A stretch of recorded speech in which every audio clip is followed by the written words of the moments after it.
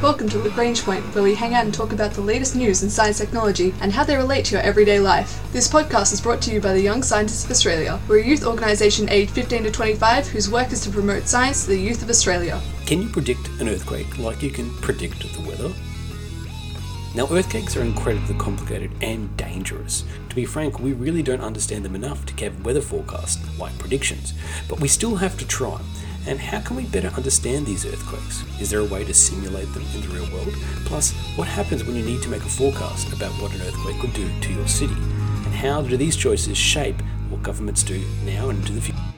The Earth is an incredibly powerful force, and when that is shown to us, sometimes through natural disasters like landslides and earthquakes, it can be really terrifying and at the same time confusing.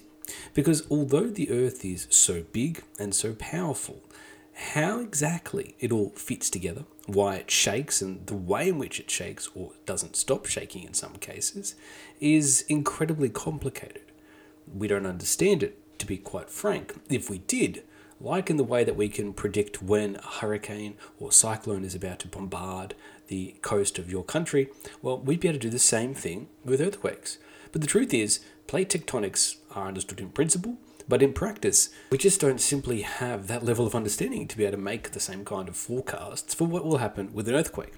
Now, we can definitely identify areas of stress, likelihood, potential for earthquakes, much in the same way as we can do for a volcano, but we don't know exactly when or how. And unlike a volcano, which is normally localized to one area, our predictions and understandings of where an earthquake might occur could be anywhere along a fault line, which could be thousands of kilometers, which makes the prediction vague and also not necessarily that useful. Now, it might seem a bit flippant to be talking about predicting an earthquake like the weather, but you have to remember that scientists are relied on by all kinds of people in government and in just day-to-day life to make predictions about what will happen to the world around them. These predictions allow people to form plans, set building standards, govern projects, decide where or not to put things. And these can have very serious real-world consequences. Because in the cases of several times in Italy, we have seen court trials where scientists from geological agencies have been taken to task and literally jailed in some cases for their role in failing to predict the significant damages that would have occurred from some earthquakes. Now, that's a bit of a scary example to bring up, but it's a valid one because it shows just how serious trying to predict and forecast earthquakes like the weather is, and just how difficult a job it is for science to do so. We, quite frankly, even if we would want to, we don't have the ability to know exactly when an earthquake will be and where it will be, which is even more important. Because the depth of an earthquake beneath the surface and where that earthquake rupture main point can occur can have huge impacts on the type of earthquake that we see. And all of these things make the major shock of an earthquake hard to predict. Another big problem is what happens afterwards. Aftershocks occur normally after earthquakes, but they can be really varied in size. Sometimes they can last for a few hours afterwards, other times days and weeks. In the cases of major earthquakes, these can be really traumatic for those who have gone through the already catastrophic event of a major earthquake to only have the reminders occurring without notice or random for the coming days, weeks and months. It's a really harrowing experience that you really don't want to have. So understanding how these aftershocks work and seeing how they can be propagated or predicted is really important. Now, the main quake is hard to predict, but the aftershocks, understanding and forecasting those is at least something that maybe we could perhaps do a bit better at. And that's what researchers have published in the journal Nature Communications. Co-lead authors on this paper are Sarah Beth Serbury and Jong-Young Ke, working under the direction of Greg McCleskey, who's a professor at Cornell University. Now, what they've been diving into is a complex phenomena called a creep front, and how they've been exploring this is through some really intricate models. And I don't mean purely computational based models, I'm talking actually also physically, modeling seismic activity on a relatively large scale, with really huge slabs of granite under immense pressure. Now, what the team did was take 3 meter long slabs of granite and squish them with an almighty force, around 2 million pounds of force. That's a reasonable good scaled down approximation of what happens when you have tectonic plates 15 kilometers beneath the Earth's surface grinding and sliding against each other. This is a real world simulation of what a plate movement might be like with large granite plates. Now, what they did is then take some plastic blocks around 70 centimeters in length and got some really finely ground quartz dust. And they put them between these two immense granite blocks. And the reason why they're doing this is trying to simulate, well, the fact that Earth's plates aren't actually two massive slabs of granite, but they're actually a bunch of things all intermingling with each other. And the quartz powder is acting like ground up sand. If you had granite plates or granite rocks sliding against itself in the large stress events, well, it would be pretty similar to this ground up quartz. And it was really important to get all these right materials together. Now, actually, the combination of using plastic blocks wasn't just for weight-saving reasons to make the researchers' lives easier. It actually gives a right combination of ductility, and the rock dust also gives a bit of friction and sliding.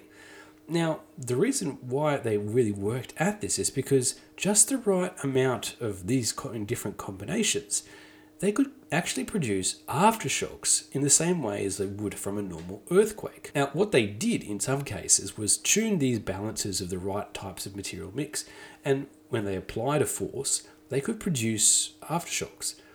Now, they could get one part of the sample to slip all of a sudden rapidly. Now, when this slip happens, it radiated out across these slabs and everything in it and touching it, seismic waves, making little earthquakes in the granite and the rock and around it. And of course, there would be a little bit of a delay as it propagates out. Now, once it had propagated and they waited, at the other end of the sample, there'd be another rupture, a bit like an aftershock. Now, this is amazing because in a 3-meter long experiment, they're actually simulating what would be happening on a much, much larger scale. And the phenomena in question they're talking about here is what they call a creep front. Now, this is where you get some sections of the fault changing and slipping at different rates to other areas. Now, when this happens, it might be a small change or just a slight difference in the speed of one part moving. But up at the surface level, well, that can have immense differences to what happens to the rock above it, or in which case the land. Now, this is one of the things where you can see, because a creep fault actually is quite a visible thing when you find one in the wild. In California, as an example, there are lots of these faults where you can see one side of a footpath after 10 years starts to shift a little bit, even though there was no earthquake. That's one of the things that's happening here. The different areas of the fault and the plates are shifting with respect to each other. And when that happens, well, everything above it also has to shift. So even though there was no earthquake in that spot, there was some creeping. Hence why it's called a creep fault. And instead of like some of the subsurface rock sliding at a defined, simple, constant movement, it's a bit more complicated than that. One part of the fault slips faster than the other. And at that intersection between the fast and slow moving sections, you've got rock on one side migrating and propagating some seismic wave off to the other side. And from that, the group determined the speed and the strength of the creep fronts that they were causing to happen and how sensitive they were to different fault stresses or actual forces that were, as like an example of an earthquake that they were measuring. And what that enabled them to build up is like a lookup table, something where they could say, okay, for this kind of fault stress or force we're seeing, or another way to think about it, this type of shock of an earthquake, we see this kind of force or movement on our simulated creep. Now, this is really cool because it gives scientists some data to understand what happens when you have an earthquake in one location and how it can propagate out across the rest of the area, especially in areas with creep faults. You actually have something you could measure. Now, okay, these researchers aren't going tomorrow to be able to predict when an aftershock will occur. But knowing, okay, if I have this magnitude quake in this spot here, and not if it is on a creep fault, then you could actually go and measure in those fault points and use that to assess and predict the strength of the aftershocks and the way in which they're behaving. So this kind of data collection is seemingly really boring. In other ways, it's really exciting because they're literally building an earthquake simulator out of giant hunks of rock and sand and plastic blocks. But more importantly, what they're doing is modeling in a practical sense, analyzing and making new insights into how earthquakes actually work on a fundamental level, which is what we need to better understand the way in which the Earth works and the way we can use that to our advantage. This is some great work published in the journal Nature Communications with lead author Serbury and Juliu Kev and collaborators from Cornell University.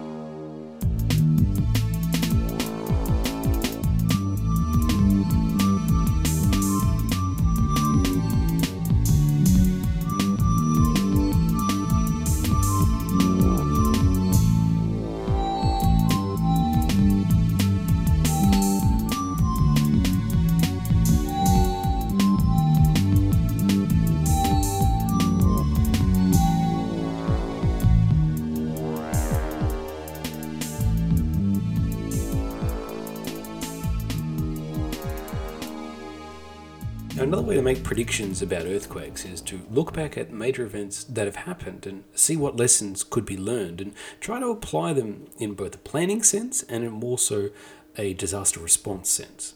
Now, researchers from Shinshu University in Japan have done exactly this and published in Landscape and Urban Planning Journal. Lead author was Masato Uehara along with Liao Orai Masakane, also contributing authors. Now, these researchers were poring over one of the most damaging earthquakes and related disasters that the world has seen. These are, of course, the 3/11 earthquakes in Japan. You may be familiar with these as a result of, well, the Fukushima Daiichi nuclear power plant's disaster as well. Now, the Great East Japan earthquake in March 11th, 2011, wasn't just a single event because, of course, that earthquake caused tsunamis, it caused damage to a nuclear power plant, it caused, obviously, shocks and aftershocks, and repercussions across the world. So it's what researchers might call a compound disaster. Now, it's been a decade plus since this disaster, and the question is, what can we learn from it? How can we better prepare and better understand these compound events such that we would avoid them in the future? Now, there's a lot of ways you can make disaster risk reduction. One way to do it is to do a kind of multi-risk hazard assessment, and this is a really important process, and a lot of people have been doing this to look at where the most likely points of damage are from an earthquake, for example, and building a map and overlay, much in the same way as we would do with, say, a flood map. Look at a river and say, okay, if a river rose to this level or this level or this level, which houses, streets, regions would be impacted and in what way? So planning agencies and governments have these maps all the time. And in Japan, they have one since 1980, such as the 1980 Japan National Land Agency's Environmental Inventory. Now, these tools exist for a long period of time, and it's useful to look at, but they're only really designed around considering one disaster at a time. They're great for handling these individual hazards, knowing how much water will be produced in the case of a flood, maybe a hurricane or a typhoon comes through a region, and what happens, where does that water go? But when you have multiple hazards occurring at the same time and compounding on each other, making each other worse in a feedback loop, well, that's really difficult to plan for, and you can't have a simple map to overlay to do this. But by the same token, you can also identify areas which might be pinch points. You can look for areas where at risk of one or more things going wrong in a really catastrophic way. So using a theory which is outlined in a book called Designed by Nature, the researchers applied this ecological environmental planning tool which looked at criteria and overlays for risk of possible disasters, including everything from volcanoes, earthquakes, mudslides, and flooding, and builds it all together. And they took this tool and tried to apply it over the top of Japan. Now, to test the viability, they compared the 1980 composite risk maps, and they looked at the actual results from the Great East Japan earthquake and compared them to the 2019 maps put together, obviously as a result after those major events.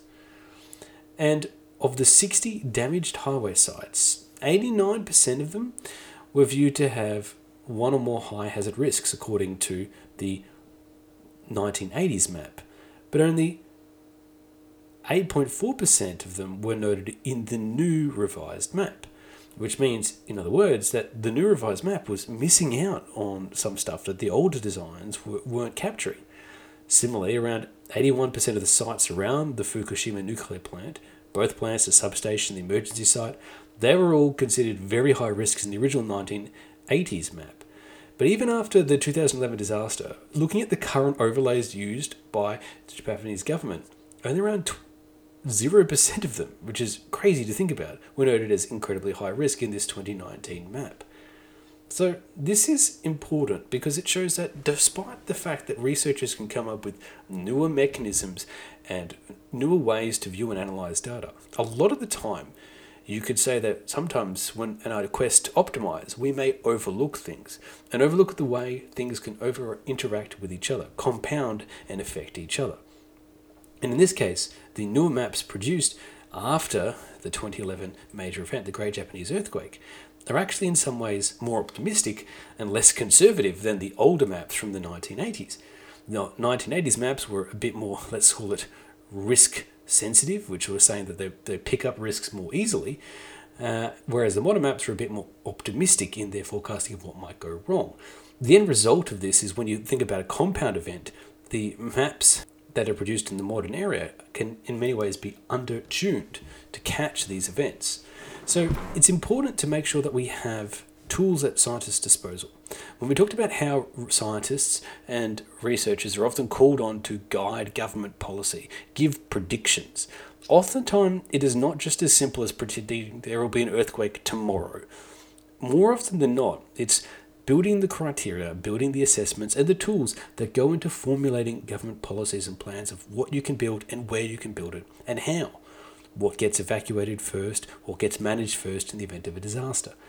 These all get built up into complicated models, overlays, maps that live in some civil servants' offices and are applied on council decisions to when you try to build something on your property or build a new train line or things of that nature.